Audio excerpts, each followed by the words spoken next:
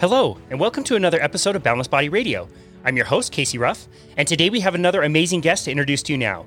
Jeremy Rank is a certified personal trainer who began his own personal fitness journey over 5 years ago. He earned his bachelor's degree in exercise science at Dixie State University in 2018.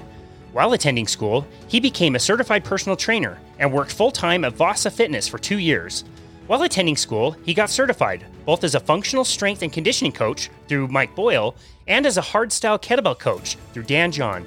Since starting his new career at Lifetime Fitness over 3 years ago, he has become a corrective exercise specialist and has worked in various positions at the club, including the assistant manager in charge of team member development, the group training coordinator, and a metabolic technician.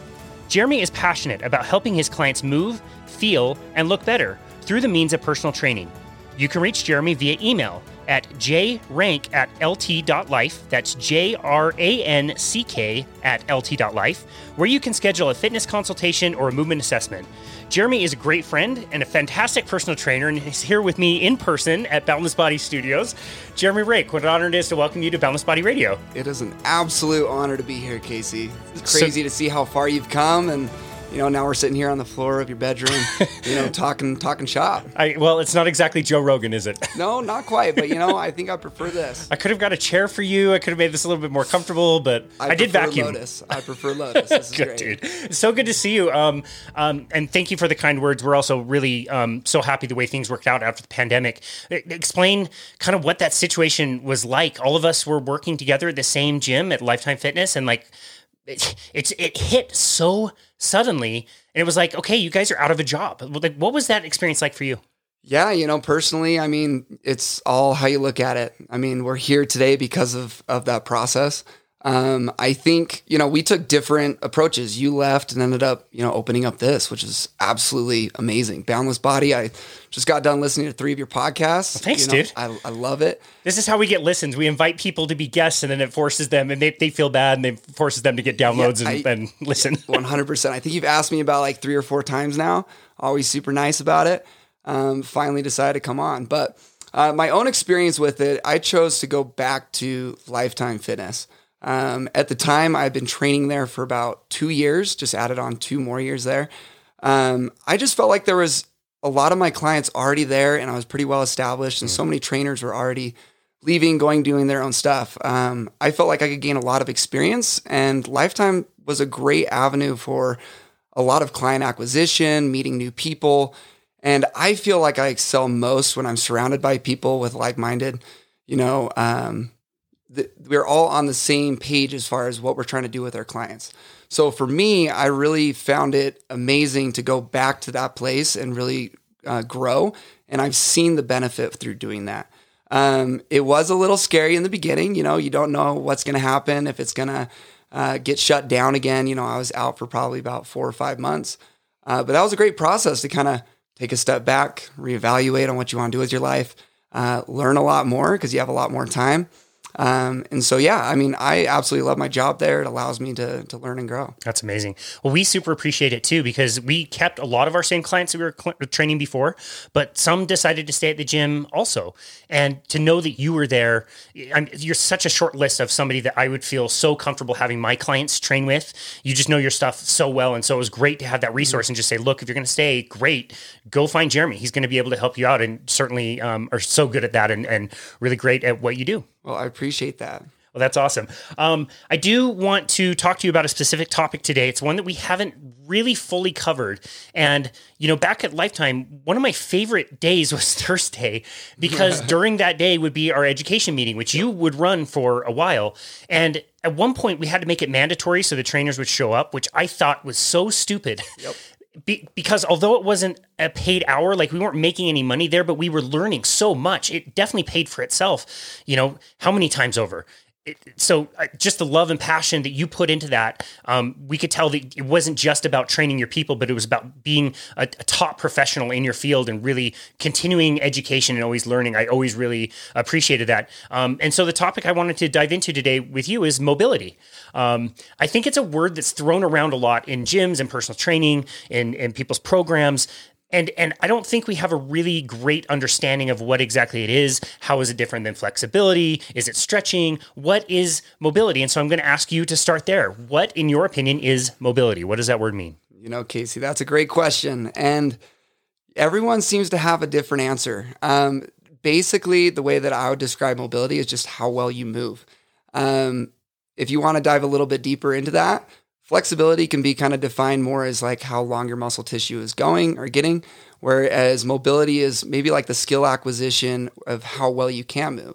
So, or the function of being able to. So an example would be like, say you're laying down on the ground and you have a partner lift your leg up and see how far you can get your hamstring up in the air. An active or mobility would be, I'm going to have that leg go straight up in the air on my own. So I could have a client where I could lift their leg all the way up and that they would have optimal flexibility. I could ask them to try and do that same thing on their own and they may only get it halfway up.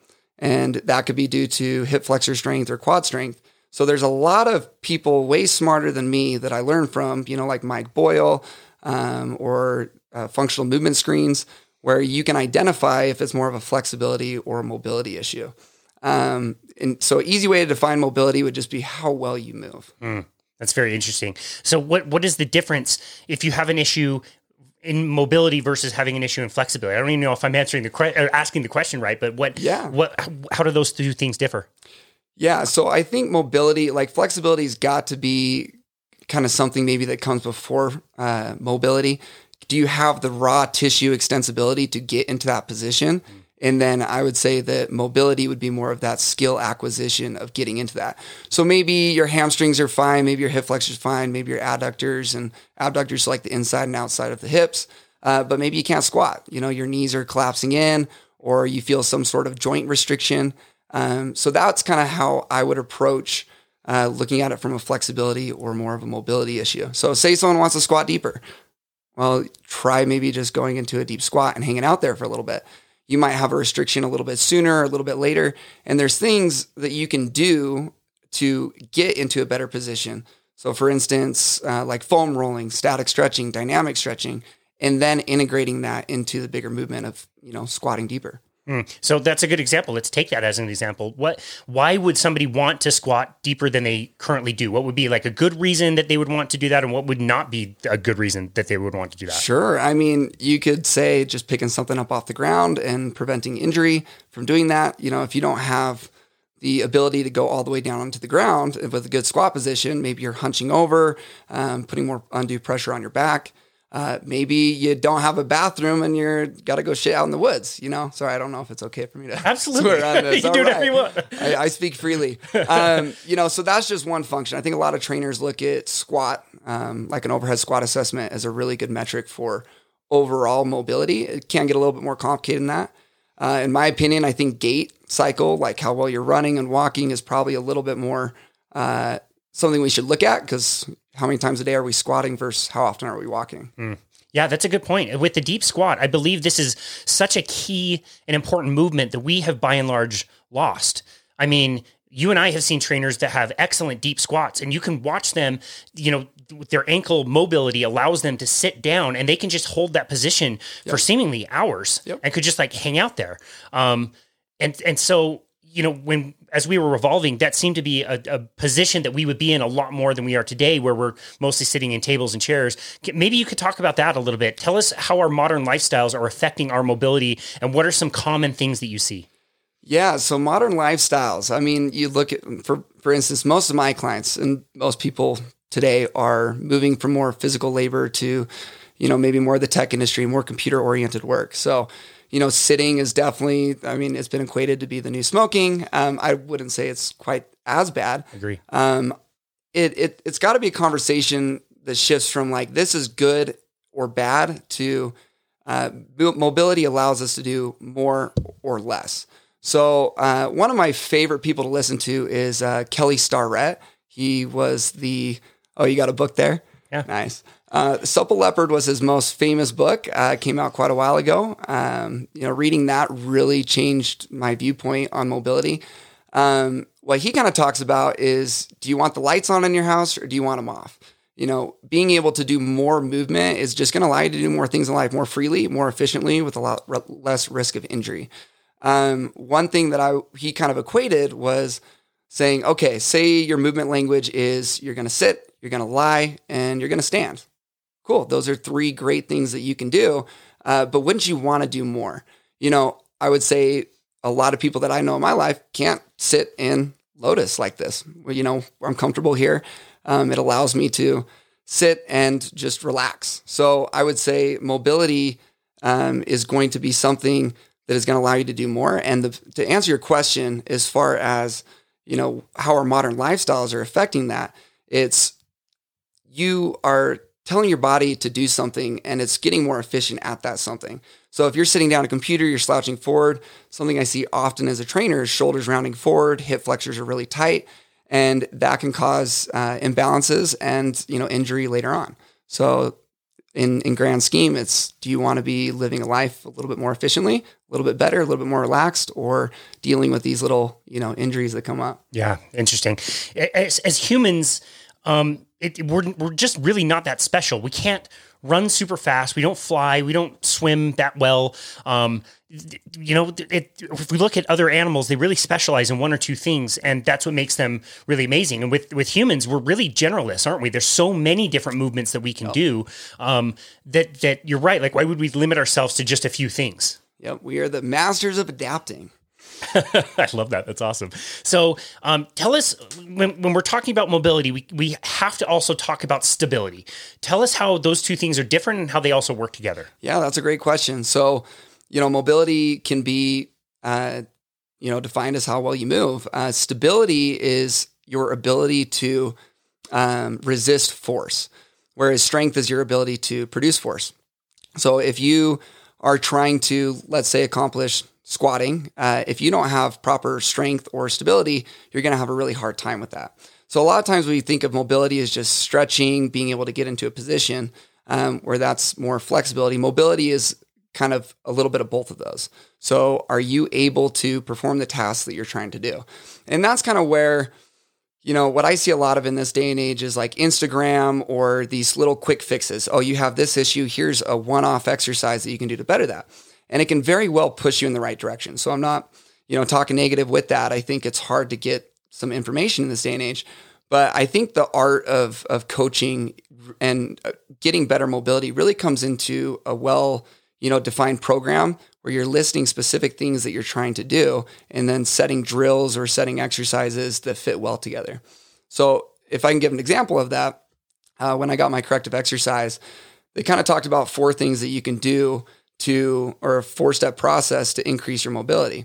So one is to inhibit overactive muscles. So let's say overactive muscle, like we call it upper cross syndrome with, trainers. So if you're slouching forward, shoulders are rounded forward, and you are working out in the gym, this was me always doing bench press all the time because I wanted a bigger chest. I can overdevelop my shoulders and, also doing my biceps, all those mirror muscles we like. You can inhibit those muscles. So doing a foam roller, doing, some sort of percussion thing like a Theragun or a Hypervolt, foam rolling, something where you're getting pressure on that. And those deep pressure receptors can help relax or inhibit the neural activity into that muscle. So then from that point, you can do some static stretching or dynamic stretching where you're really lengthening that tissue. And, for some people, that's where they stop. Oh, I feel a little bit better. It doesn't hurt as much. But then you can do activation drills. So if I'm trying to get better shoulder mobility, I'm trying to even out that imbalance I have with that upper cross syndrome, shoulders rounding forward. I want to do things that are kind of pulling my shoulders back. So some external rotation drills. I'm sure a lot of listeners have seen people like with those rotator cuff drills. You could do like face pulls, rows, something where you're kind of activating the opposite muscle. And then from there, integrating it. So why would I want better shoulder mobility? Well, if I want to press something overhead and do it safely without compensating, then I want to get that in a good position. So if you're trying to do that and you're pretty close, you can then do an integration exercise where now I got myself in a better position through the foam rolling, through the stretching, through the activation drills. Now I might be able to actually perform that exercise. And by performing that exercise, it is going to allow me to keep that. So pliability, I mean, as far as stretching and foam rolling go, really those things only last about 10 to 20 minutes until it goes away. So that's why it might be great to do a warm up, putting in those corrective exercises to then get you in an optimal learning environment to where then you can actually keep those results. Does that make sense? Yeah, that does. That's very well explained. For somebody that might not understand this as well, can you maybe talk about what exactly happens when a muscle gets stronger and what happens to the opposite muscle group that allows that muscle to get stronger? As far as length, the relationship of length in the muscles, you alluded to it, but let's go a little bit deeper into that. Yeah. So, there's a lot of polarization in the fitness industry. So before I answer your question, You're kidding. I know, right? It's like, that's why I don't quite have the balls that you do to get on be doing these podcasts because, your opinion could be against someone else's opinion. And I like to think that I'm very open-minded and I'm not super dogmatic with this is the exact way. So listening to a lot smarter people and seeing the different sides, you can kind of make it more of an art rather than a science where you are integrating the science and then picking what works best for your client. So one of my favorite sayings comes from one of my people that I really admire named Dr. Pat Davidson. He said fitness is kind of like biting into a chocolate chip cookie, or so you thought, and then it's oatmeal raisin. And then like an hour later, you're like, oh man, that's a really strong edible. So, it's just crazy. So anyways, to answer your question, as far as, what happens when you work a muscle and what happens to the opposite muscle, if you're overworking a muscle, you can tighten that up. So when I was talking about bench press, if I'm bench pressing a lot, then I might be tightening up, that pec muscle. But some people argue against that. So I used to follow this guy named Dr. John Russin. I mean, I still do. And he recommends doing a 3-to-1 pull to push ratio. So in order to correct something like that, I want to do 3 variations of pulling. More specifically, it's like 2 horizontal pulls. So for example, that would be like, I'm going to do a 3-point row where I'm grabbing a kettlebell, bending over, placing my other hand on a bench, and then pulling back, making sure I'm shooting my shoulder forward, pulling it back. So protraction, retraction. That's going to help out with putting that chest in a better position because when you activate that lat or those rhomboids, it's pulling that shoulder back. So we call it agonist antagonist, where if I'm doing bench press, that's my agonist muscle, where the lat and the rhomboids would be my antagonist muscle. So it kind of varies on who you talk to on what recommendation you give. Dr. Pat Davidson talks about as long as you're going through a full range of motion on both, you can keep it as a 1-to-1 ratio. Whereas Dr. John Russin talks about doing the 3-to-1 and saying that might be a little bit better. So what I do often with my clients is I might do, a few more pulling exercises than I do my pushing exercises. But what I'm really going to emphasize is I'm going to emphasize doing full range of motion and that can vary from client to client. So for instance, if I'm doing like a dumbbell chest press and my shoulder starts to tilt forward at the end, I'm no longer lengthening my chest. I'm dumping into that shoulder. It's called glenohumeral glide. Whereas if I pull that shoulder down and back, I'm kind of getting a loaded stretch on that chest. So what's the difference between a static stretch versus me doing a loaded stretch? It's kind of just a better stretch as long as I monitor the amount of load I'm placing on that because it can be a little bit more vulnerable in a stretch position. Yeah, interesting. Does that make sense? Yeah, that's a really good explanation. I don't think many people realize that, and we can all have different opinions on how to correct it because there certainly is many different methods you could use. But the principle of when you're overworking one particular muscle group and underworking another, and you go and sit, 12 hours a day at your job in a slouchy position, well, guess what? The back is going to get so weak and it's going to elongate it, allow the chest to get really strong and cave in. And that can be unwound. It just takes the correct amount of work. 100%. Yeah. This is why I cringe a little bit when people are doing their own, program design. They're just picking what you call the mirror muscles. Yep. And you see it all the time. They come in and Monday's chest day and bicep day. And so is Wednesday and Friday, and they're ignoring some of the other, parts of the body that can balance themselves out, that can actually make your chest pop, ironically. Yep. And I'm 100% speaking from experience with that. I started when I was about 18 years old and weighed 145 pounds. And I'm just like, I just got to get bigger. And I want these specific muscles bigger, and didn't even think about, how it plays a bigger role. If I wanted to focus on that, then sure, I can do a couple more things, but I shouldn't skip something entirely. And if I wanted to add on to that real quick, if you wanted to get a little bit more out of it, this is where tempos really play a big role in fitness. So it's not just looking at the exercises, but how you're performing it. So ideally, we're using exercise to reprogram how our body is moving. And so when you're, like we were talking about everyday life, you're programming your body to be in that position. It's comfortable there. When you start to get an ache, the best thing would be to kind of move out of that. It's giving you a signal of like, this isn't a comfortable position. Then you got like posture police, where it's always bad to be leaning forward. And I don't necessarily think that's bad. I think it's just a sign to maybe, if you feel that uncomfortability, to move out of it.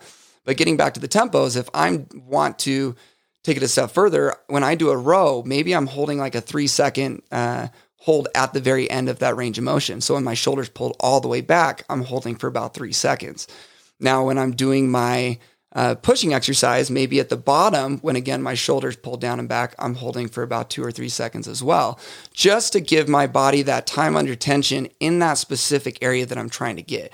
And we tend to make things super complicated, but there's one thing I want your listeners to take away from this is if you're trying to improve something specific, as shoulders rolling back or your hip flex really tight, get into a position where you are having that not be the case anymore. So if I'm trying to squat deeper, I just want to hang out in a deeper squat until I feel that uncomfortability and then hanging out there for a while. Yeah, that's very well explained.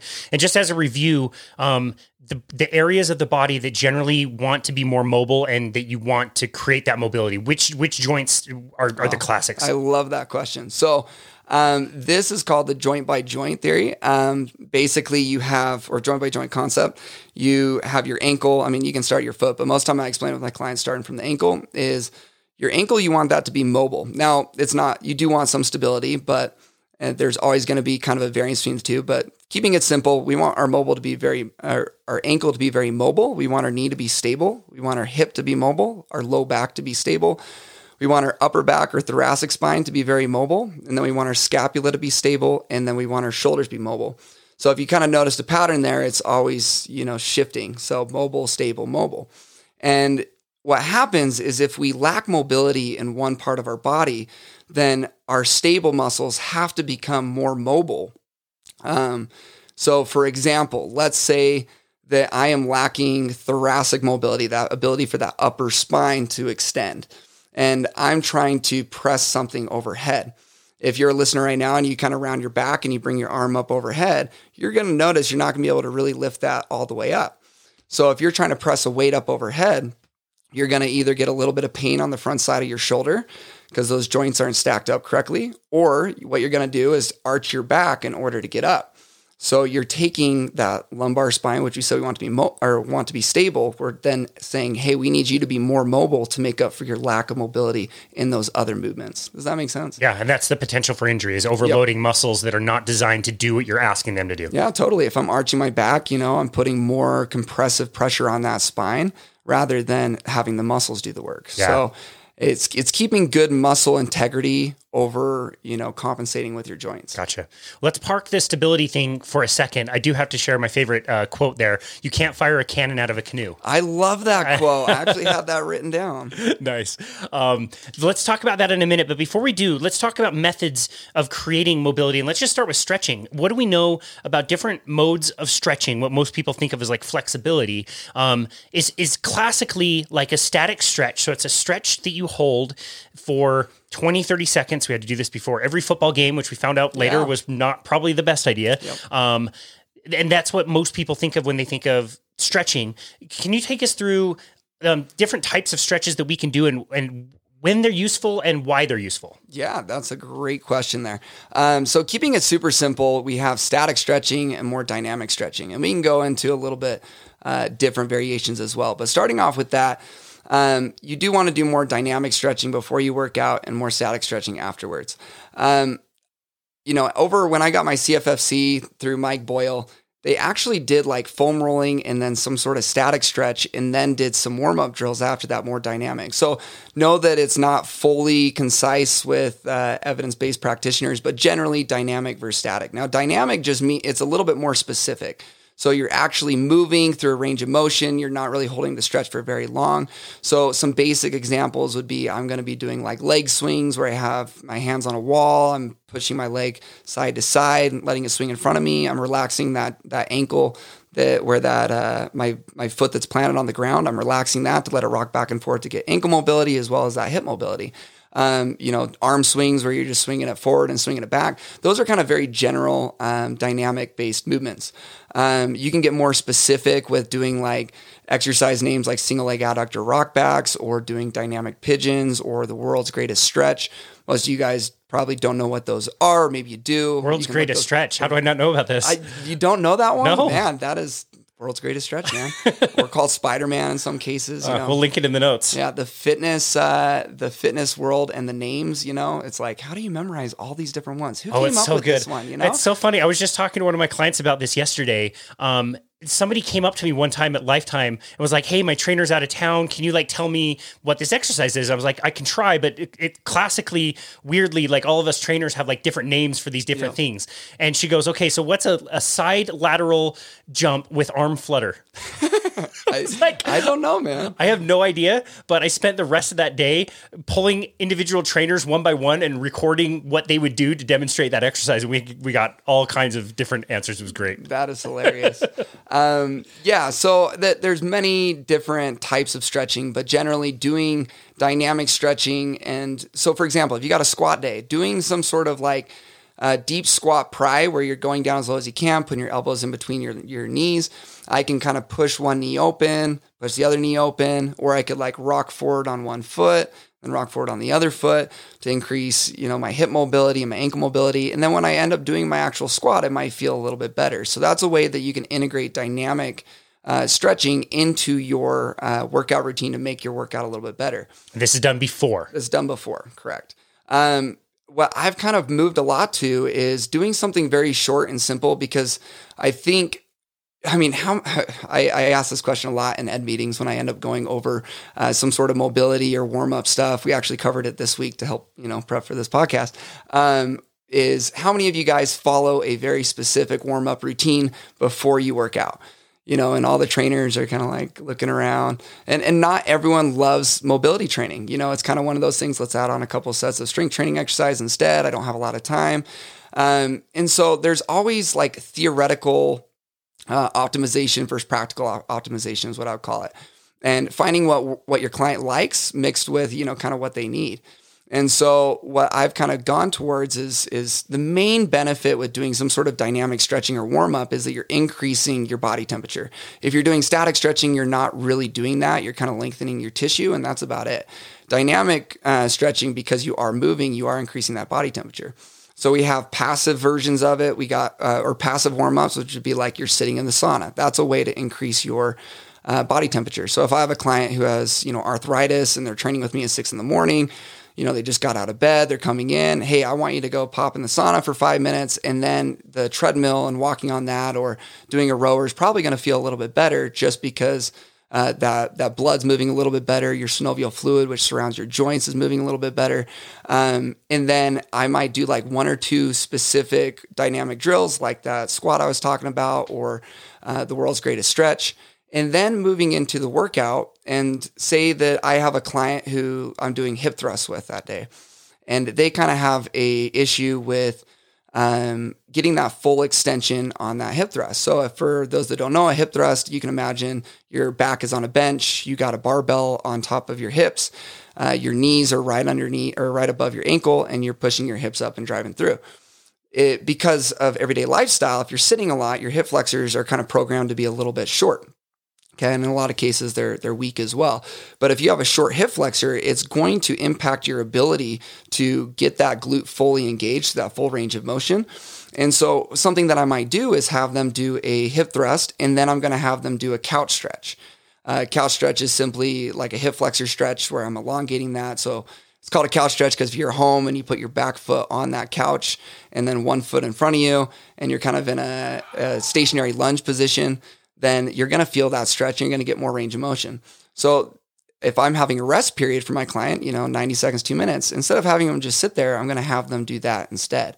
And then they should subsequently get better and better and better more range of motion, equaling a better strength response or hypertrophy response through that hip thrust. Does that make sense? Yeah. Tucker agrees. Tucker agrees. I can hear him. I was like, are you pushing buttons? He's a big fan. And if I have a client that has a lot of flexibility issues, then at the end of the workout, I might have them do more static stretching. It's kind of a trainer format, or what we run our clients through. Our workout format would be like, hey, I want you to warm up. Then we're going to go through our strength exercises. Then we might do like some metabolic conditioning at the end. And then we'll go through like a cool down. And static stretching is typically something that you do during that cool down. But I don't always use it as much if my clients have the adequate flexibility already. Yeah. Yeah, no, that's so interesting. And I love talking to other personal trainers and getting into the trainer mind because, it looks like we're just counting to 12 poorly and bullshitting with our clients, but there's a lot that goes on behind the scenes as far as setting up the workouts, finding things that match the client's goals, sets, reps, intensity, frequency, where they have issues in the body, what do they have going on in their personal lives. We have to know all of that stuff as well because that all plays into it. And Tucker still agrees with us, apparently. No, I really appreciate that explanation. And again, sadly, I see a lot of people doing the static stretching, what we classically all know is like getting into, a runner stretch or something and just holding before they do exercise, which again was actually the really wrong thing to do. You mentioned foam rolling as a tool. Where does that kind of fit into things? Yeah. So foam rolling, in the beginning I was like, aren't I supposed to be doing foam rolling only after the workout, get some recovery. The idea behind that is you create a lot of metabolic waste during your workout. A lot of us think like lactic acid, it's really lactate or hydrogen ions that cause that burning sensation. But if you do foam rolling, like after your workout, then you can push that metabolic waste and it can go through like your liver and your liver reprocesses it. It's called the Cori cycle. And then you can reconvert that into like glucose and stuff. Foam rolling is also a great way to enhance parasympathetic nervous system. So in moving, you just had a hard workout. So you do some foam rolling afterwards. It can help kind of bring you back down to baseline when we already got a really stressful life. That's probably a really important thing to do. And then it sets you up for a better workout in the future as well. So you can put foam rolling after your workout for recovery purposes, or in the case of getting better mobility, you can do it before your dynamic stretching in your workouts. And the reason for that is it's going to inhibit that muscle and allow it to elongate a little bit better. So yes, you can do stretching. Yes, you can do foam rolling in order to increase range of motion. And they got plenty of studies to show that that's what it does, but they only last a certain amount of time. But in conjunction, using foam rolling and then static stretching, that can work out really well. Now, sometimes you can miss the forest for the trees. And what I mean by that is now your workout, because for me, and this happened a little bit, and it happens with a lot of trainers, where you start to see all these different issues. And soon you become the hammer, and now you're trying to hit the nail on everything. So this person's adductor, there's internal rotation on their hip slightly off. Then you miss the big picture that in a warm-up, the benefit is increasing body temperature, increasing the ability for them to move. Or if you have a client that is extremely overweight, I probably don't want to do a lot of the mobility corrective stuff right now, because a bigger thing that can help out with their mobility more than that is simply just losing weight. And sometimes we miss that. So foam rolling can be integrated before, after, or during. Yeah. I never got my corrective exercise specialist certification like you did. Way too complex for my brain. Very, very technical stuff. And I remember talking to a trainer very early in my career about some of this stuff. And I talked about this on a recent episode. He told me, look, at some point you got to get your clients results, and you can correct the shoulder for the entire hour. And that person might leave frustrated. Like, yeah, our shoulder's getting a little bit better, but I still need to lose 15 pounds or whatever. So you have to take that into consideration and kind of work on things as you go. Yeah, 100%. Yeah, that's great. Is everywhere safe to foam roll? And is everywhere appropriate to foam roll? That is a great question. The area of the body that you're going to get the most benefit through foam rolling is just on the muscle tissue. So areas that you'd want to avoid is, the actual bone, the joints, and tendons and ligaments don't have the same elastic properties as the muscle belly itself. So, foam rolling tendons and ligaments, not really going to do much and could be, argued to be not very good for you. The one that is always the hot, it's your IT band. That's kind of the hot issue with trainers. I remember at Lifetime, during the 60-day, we do this 60-day challenge which you were great at, by the way. Never heard of it. Never heard of it. They had like foam rolling the IT band. And so some trainers would say to do it, some trainers wouldn't. The reason why you wouldn't want to foam roll your IT band is because that isn't a muscle. It's not going to have the same elastic properties. So say you got like lateral, knee pain due to IT band syndrome is very common with like runners and people that are always in one plane or doing too much load or other muscles not working. And so that's overworking. You could do things like foam rolling your TFL, which is a muscle that sits right above it. And if that's really tight, it pulls on that IT band, or your glute medius. Both of those insert on that. And so by doing something like that, you could actually elongate it. But yeah, those would be your main ones. Don't foam roll the side of your leg. A lot of people are just in a lot of pain, and I'm not on the side of like it's actually bad for you. Your lateral quad does sit underneath it, but you're probably not doing yourself as much favor for how much pain you're going through with that. Yeah, totally. I've done that many, many times. Yeah, you're like, oh, I really need this. This is the thing, and it never gets better. Until you focus on the right part. What about the spine? Yeah, so in the corrective exercise, they say not to foam roll your lower back. It's not optimal. What I actually have is the company's called AccuMobility. So they take a yoga wheel and they have these little nodules on it, these little bumps, and it has a little spinal gap. And so with a lot of my clients, I'll have them utilize that. And so it's getting those spinal erectors to release a little bit. That's great for people that have a lot of compression. And feel that tightness in their back. But yeah, I wouldn't foam roll out the lower back, especially. I think if you got a lot of meat on your back, it's fine to foam roll the upper back because you're going to be hitting those muscles as opposed to the spine. Whatever your opinion is of foam rolling the back, you're going to get virtual tomatoes thrown at you. Exactly. Yeah, that's so interesting. Yeah, you mentioned percussion earlier. So the gun looking things, Hypervolt is one that you mentioned. There's a few other popular ones. You're either going to make them be a sponsor of our show or not be a sponsor of our show. What is your opinion of that? Sure. I definitely don't think they're bad. I think that they're a great tool. I think that honestly, the biggest thing is it makes people feel better, and it's just another tool. Do you need a Theragun? Do you need a Hypervolt? No. Do you need to be foam rolling for 20 minutes every day? No. But it can be something that helps out with you. And if you got an extra $500, $600 and you care about your health and fitness to that degree, and you're putting your body through a lot of work, it might be a little bit better to do that than to pay a massage therapist all the time, but nothing's going to replace the expertise of a good massage therapist and getting into that muscle and going in the direction that the muscles actually, the fibers are running. And so I think people think that can replace it, but replace a massage therapist, but I don't think so, but it might be a little bit better from a price point standpoint. It's an adjunct. It's a tool that can be used. Yeah, 100%. Yeah, that's super interesting. For the listener, we don't abuse our dogs. I promise they are well fed. I'm not going to go back and edit that, so you're just going to have to hear Rex and Tucker freaking out a few times. It's great. I'm used to it. My dogs are always barking at my house, so maybe they just smell my dogs. They have been on a lot of podcast episodes. They get more airtime than I do. I've heard them. That's awesome. Okay, so this has been a really interesting discussion. Any other tools that you use for mobility? Things that you consider really essential, like a mace, which is basically like a big club, right? Yeah. I mean, you can get more into the unorthodox approaches with mobility. There's probably a lot of people a lot smarter than me that can talk about this a little bit better. My experience with it is I use what's called a shoulder rock. It was from a company called Kabuki Strength. There's a great guy named Chris Duffin, who's known as like the mad scientist, just a big old dude, squats 1,000 pounds, and he thinks mobility work is vital. And so doing things like the shoulder rock is basically this big long mace. You can adjust the weight pretty easily. They have preset weights with maces already. But that one was kind of nice because you could increase the weight, decrease the weight. And I think that goes better with the idea of mobility as opposed to flexibility because you're controlling it through a range of motion in a very technical way. And so it can tell the right muscles turn on at the right time and the wrong muscles to, stay off.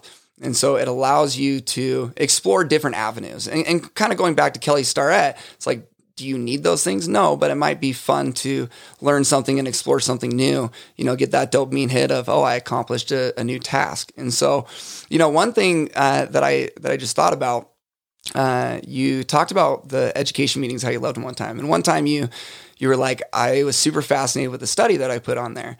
And it was basically, you had two different groups and you had one group follow the same exact workout program for about 8 weeks. And then you had the other group that they followed somewhat of a structure, but they would kind of come in and do like, one day you're going to do squat, one day you're going to do leg press, one day you're going to do a hack squat. So you're changing up the variety quite a bit. The group that did very similar movements and just did progressive overload, they saw better results in terms of strength and hypertrophy. Strength's very specific. So if you're doing the same thing, you're getting stronger. They got a little bit bigger. But the group that did different stuff, it wasn't too far off, but they saw way better, motivation levels.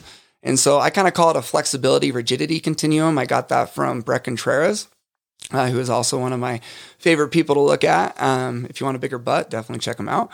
But he kind of pointed me on that direction. I think a lot of trainers, they go to school and they learn all these periodized programs.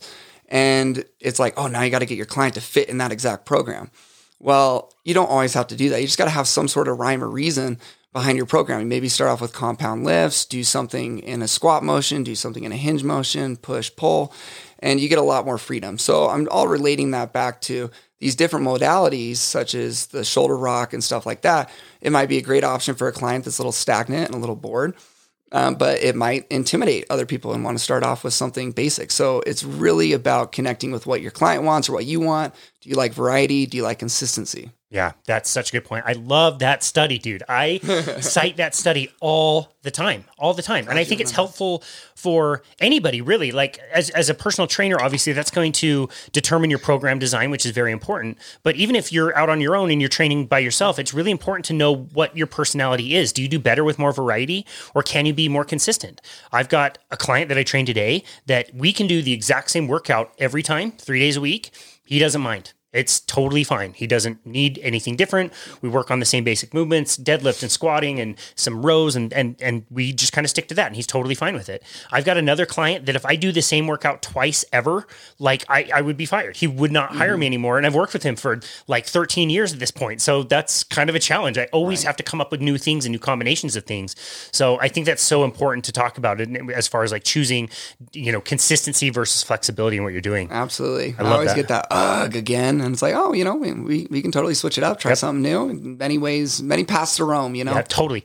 Think about a row. One of the best exercises you can do. How many thousands of different ways can you do a row? You can do it seated, standing, machine, TRX, dumbbell, kettlebell, all kinds of different stuff. And even if you're just changing up reps or, rest periods or whatever, that's still so much that you can do. That's awesome. So let's go back to stability. Again, I don't think we can talk about mobility without talking about the importance of stability. What areas of the body do we want to be stable, and how do we accomplish that? Yeah. So kind of going back to that joint by joint approach, with the ankle being mobile. So the first muscle, you could start with your foot. You really want your foot to be stable.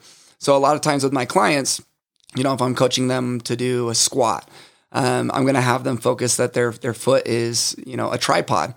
You want to try and get it on the balls of your feet as well as your heel and put even pressure throughout. That's going to help out with the stabilization of your knee, the stabilization of your lower back. It kind of all starts there. There are specific tests that you can do to look at stability of each side. Usually you want to look at your mobility before you look at the stability. So for instance, I would look at a client's ankle mobility and their hip mobility before I look at their knee stability. So a way to look at knee stability and see how well that is doing like a single leg squat to a bench. How well are they able to control that knee? Is it collapsing in? We call it valgus. Are you pronating your foot in so you don't have good stability in your foot? Being able to work on those is super important. And the way you get it better is a lot of times the assessment is a great way to actually work on that as well. I think the biggest missing factor, we throw out all these words and it's sometimes hard to define, like what's the difference between balance and stability or strength, or activation of something. I would say that stability is, like I said before, your ability to resist force. And so trying to find a way, and this is the importance of like progressions and regressions with your clients, is if I have someone that can like barely squat, I probably don't want them to do a single leg squat. But if balance and stability is super important to them, which, it should be for everyday life, maybe I start them off on something like a single leg press, where it's kind of specific, where they're using one leg at a time, and they're going to get some added strength in that movement. And then I might progress them to doing like a really high box single leg squat or utilizing something which helps out with your stability, like a TRX, and then slowly taking progressions to wean them off of that. So I could have them do like, I did this today with a client where I had them put a lacrosse ball under their foot that's not actually pressing. So if they're doing a single leg squat, they got one foot on the ground, they got the other foot on a lacrosse ball, and that gives them just enough stability, but I'm having them push a lot more on that stance leg. And just, cueing them to control that foot, not let it pronate in, drive the knee over the toe. Don't let that knee collapse in, and, just seeing how they do and progress and regress from there. That's great. That's very well explained. You mentioned screening, which I think is really important as well. Is there a favorite screening tool that you use? I've kind of bounced around in the fitness industry quite a bit on that. I used to, and I know you did this too. We did the functional movement screen quite a bit. I've kind of gone back and forth on it. It really depends on my client. So if I have a client that is, coming out of physical therapy and they are more on the, rehab side of things, prehab kind of side of things, and they want a super in-depth look and they ask for that, then I'll probably do the functional movement screen. For a majority of my clients, I usually stick with like an overhead squat, an active straight leg raise, and then I'll do like a wall angel test. And so those specific tests will look at things like hip mobility, shoulder mobility, and really seeing it all integrated in that overhead squat. The analogy, I believe, came from Dr. Pat Davidson, where he said, using a functional movement screen is kind of like a NASCAR pit stop, being worked on like a Civic. You don't necessarily need that intense of a mobility assessment for someone that's just coming in to try and like lose weight or build muscle.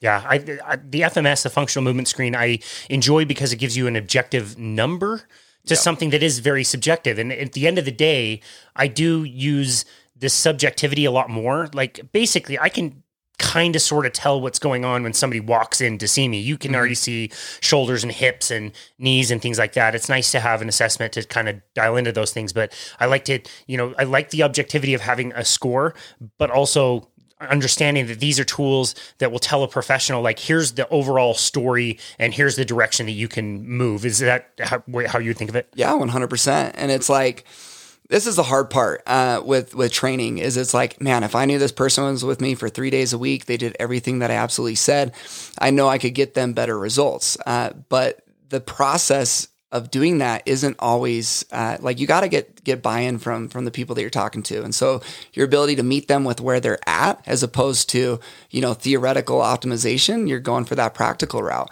And, the FMS, I feel like for me, it was, okay, you're going to come in, we'll do a consultation, get to meet you, get to know you a little bit, rush through this assessment really quick. And then it's like, now we're going to go through a bunch of mobility drills to address that. And so you end up getting like 2 or 3 sessions in, and you haven't really even worked out as much. Versus Nick Tuminello, he's another great fitness professional out there that kind of brought me on to, you can get a lot of assessments done through just seeing someone work out. And you're getting a lot of that benefit of mobility just by resistance training. There's a lot of research out there that shows that resistance training is just as good as mobility and flexibility training for increasing that mobility. So, like I said earlier, if you want to get a better squat, squatting is a great way to do that, as opposed to, spending 20 minutes doing all this mobility and flexibility training.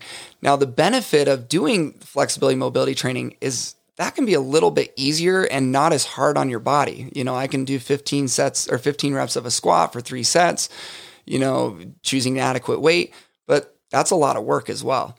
And so if you're a little bit tired, a little bit beat up, maybe you're sick or something, you can still get some sort of movement in that requires a lot less energy.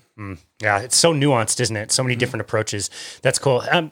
Through your career, like I remember when I started, functional training was all the rage and everybody was doing, craziest looking exercises that you possibly could, like standing on BOSUs, standing on stability balls, AirX pads, doing these weird lifts, seemingly like juggling dumbbells on fire or something. Yep. What do you think of both terms, both the functional training and then also, not the term, but I guess using balance training? Do you do that as much now? Yeah. You do? Yeah. I don't have people standing on, one leg on a BOSU ball, throwing a medicine ball around their back. But I do absolutely help my clients out with balance and all of that. I think, like you said, everything's a little bit nuanced. And if I were to get into, let's say I'm trying to increase someone's balance, and they have a hard time standing on one leg. Yeah. Why would I have them stand on a Bosu ball on one leg? And you get all these fancy words thrown around as far as like proprioception, which is kind of like the mapping of your body. You're turning on your stabilizer muscles. And, that very well could be a progression, but then you talk about functionality. When are you ever standing on one leg on a Bosu ball on an unstable surface?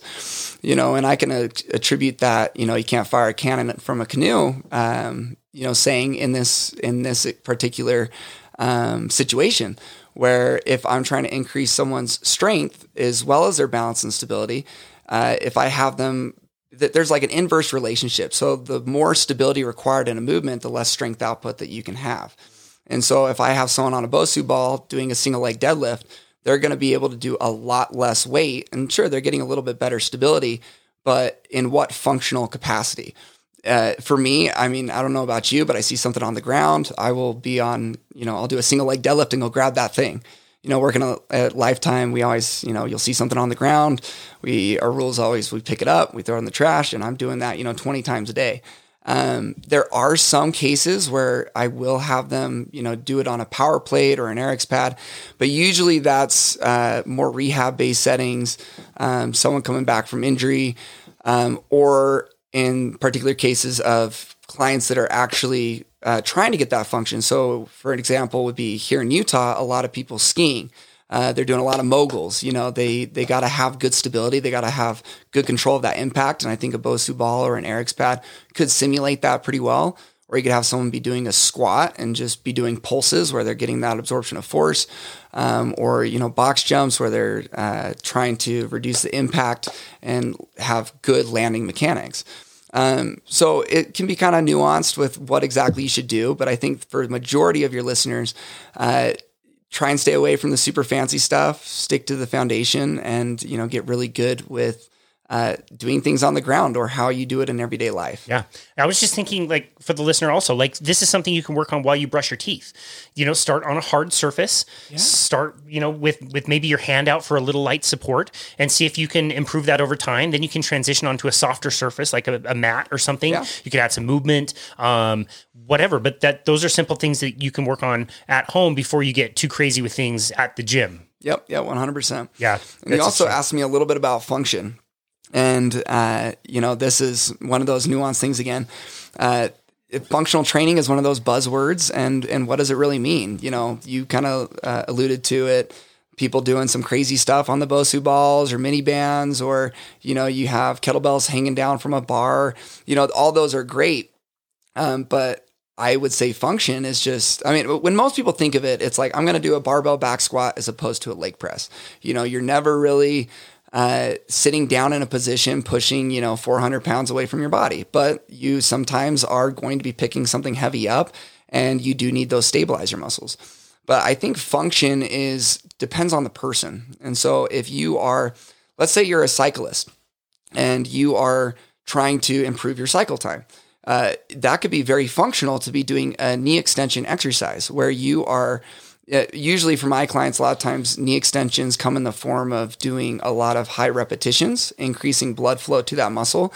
And it's a lot safer of a version to do high repetitions on that than to be doing a high repetition of a complex exercise. So, I kind of swung on the pendulum. When I first started training, I did like all bodybuilding approach, and I never ended up doing a lot of this, what most people think of as functional training. And I do think I missed out on some benefit with that. But I think that for the most part, it's really depends on that individual. And so getting back to the bicycle and the knee extension, if I'm trying to increase my ability to push harder on my bike, if I'm increasing the amount of blood flow to my quads, I'm going to start to feel a burn. Now, your body is having a specific adaptation to being able to recycle that metabolic waste. And so they actually have done research on that with knee extension exercises and it helping out with your, bicycle. or you're cycling. Sorry. Yeah, no, that's great. That's a little disheartening because I want to have big biceps, but I also want to get faster on the bike. So you're saying that's not the best way to do that? You can have both. You can have both. That's very well explained. Again, all of this goes back to that same word, the function. What are you seeking in life? What movements do you need to do, and how can you do them, safely for the rest of your life? It's so critical to consider all of these things. And again, there are so many different ways that you can handle each of these. Just catching up with you and talking to you again, you really realize the difference between somebody who does things because they like to, and it's they're amateurs at it. Like my biking, I'm a very, very, very amateur cyclist. And I don't do it if it rains. I don't do it if it snows, versus a professional does it regardless. And they always keep pushing. They always keep learning. Tell us the importance for you of doing something in your craft so many times, getting the reps so many times to become a true professional. And this could be applicable for a trainer or for, frankly, any profession, in my opinion. Yeah, absolutely. I think I heard on one of your previous podcasts, like the and I might be saying this wrong, but the further out in the water you go, the deeper it gets. Peter Attia. Peter Attia. Okay, great. Or you have the Dunning-Kruger effect where you first start out and you think you know it all. And then the more you get into it, you get a little bit of imposter syndrome because you realize how much really there is out there. And then you become an expert. And, I think for me, I'm far away from that. And that's why it's been really important to me to get a lot of experience and being very open-minded and not dogmatic with my viewpoints. Often looking at different people with different arguments and seeing what they have. So for example, these are things that are on my mind. I'm kind of a anxious human being, and that's why, I love focusing on my nutrition and focusing on exercise because that's a good remedy for that. I always saw my anxiety as something that was really negative, but it became kind of a superpower in the fitness industry because it's like, am I doing this right? Am I doing this right? And then it helps you dive deeper. And so, for example, let's take the squat. We were looking in the Ed meeting the other day. There's this guy named Dr. Aaron Horschig, I believe. He's super famous on Instagram. We're going to have him on the show in a few weeks. Are you really? Yeah. Squat That's University. Awesome. Yeah, 100%. Yeah. We had one of the trainers give a education meeting on the squat Bible. And, one of his cues is to, with your feet, I want you to focus on externally rotating. That's going to help out the stability of your hips and the stability of your feet. And it's going to drive the knees, over the toes and get you in a good position. Dr. Pat Davidson and this guy named Ben Yanes, who kind of studies under him, their Instagram, they just had a post a couple weeks ago about how that's not the best cue. And if you're applying too much external force, that can cause like some shear force on the knee. And what you should really just be focusing on is just driving that knee over the foot. So you're kind of overdoing it. So you get a lot of these professionals kind of disagreeing with each other. And so for me, that's why it's super important to, continue on and continue learning and continue growing because, the honest answer is like, these are two very smart individuals that have spent their whole entire life studying and, we're applying different research to, do our best guessing.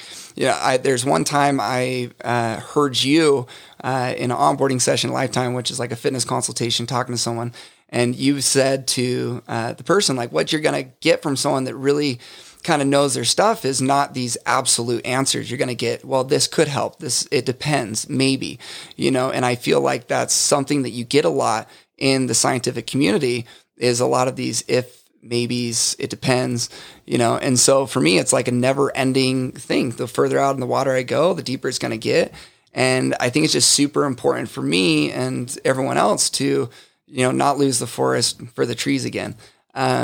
So yeah, I don't know if I answered your question there, but no, yeah, absolutely. I think it takes a level of humility to know that you don't know everything there is to know, and there are different ways that also work. I get pigeonholed in nutrition all the time, and I'm a huge fan of ketogenic, low carbohydrate, carnivore style diets, and I have to stay humble and realize that other people don't have to do that, and they can still get good results for what they like and what they believe and what they want to feel like. And so there is those endless amounts of possibilities, and as in any industry, when you're trying to help somebody out, it's more like coaching them along and giving them options of things that they can do themselves, because you're never going to be able to live their lives anyway. Yep. It's just your job to help them understand the options and pick what's best for them. Yeah, 100%. Wow. Well, I told you at the beginning of this conversation before we started recording that the hour would fly. Can you believe it's been an hour?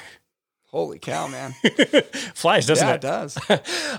This has been an awesome conversation. What is one simple tip you would like to leave from this conversation for the listener that they can apply in their lives? Yeah. One saying is, or one acronym is KISS, which is keep it simple, stupid. That's something that, always resonates with me. If you want to get better at something, pick somewhere to start and create a goal and slowly work towards it. So in this case, being specific with mobility, ask yourself, why do you want to get that better mobility? What positions do I need to get into in order to achieve that? And then just set up a game plan and start from there. So whether that's, I'm going to get a foam roller, I'm going to start foam rolling before my workouts, or do a daily practice morning or night, or hey, easy challenge, try and squat for 2 minutes a day. Just sit in that bottom position and then progress to 3, progress to 4. So something simple like that. That's amazing. Very practical. Love the advice. What a fun conversation all about mobility. Jeremy, where do you want people to go to find you and connect with you and your work? Yeah, I'm pretty quiet on social media. Right now my focus is a little bit on, just working a lifetime. So if you want to get a hold of me, jrank@lt.life. That's JRANCK@lt.life. More than happy if you just want to shoot me an email. I'm in this to help other people out. So I gain experience with each person I meet. So no strings attached. Come on in. I'll help you out. That's amazing. I know that's a very authentic and genuine offer, knowing you and your work and getting to work with you for so long and learning from you in the education meetings and elsewhere. I just really appreciate everything that you do. I appreciate your approach to training, the way you take care of your clients, and the way you're always educating yourself. It's always been inspiring to me, and I'm so glad you finally joined us for this conversation. This has been great. Thank you so much, Casey. It's been a pleasure. Absolutely. It's been an honor. And this has been another episode of Boundless Body Radio.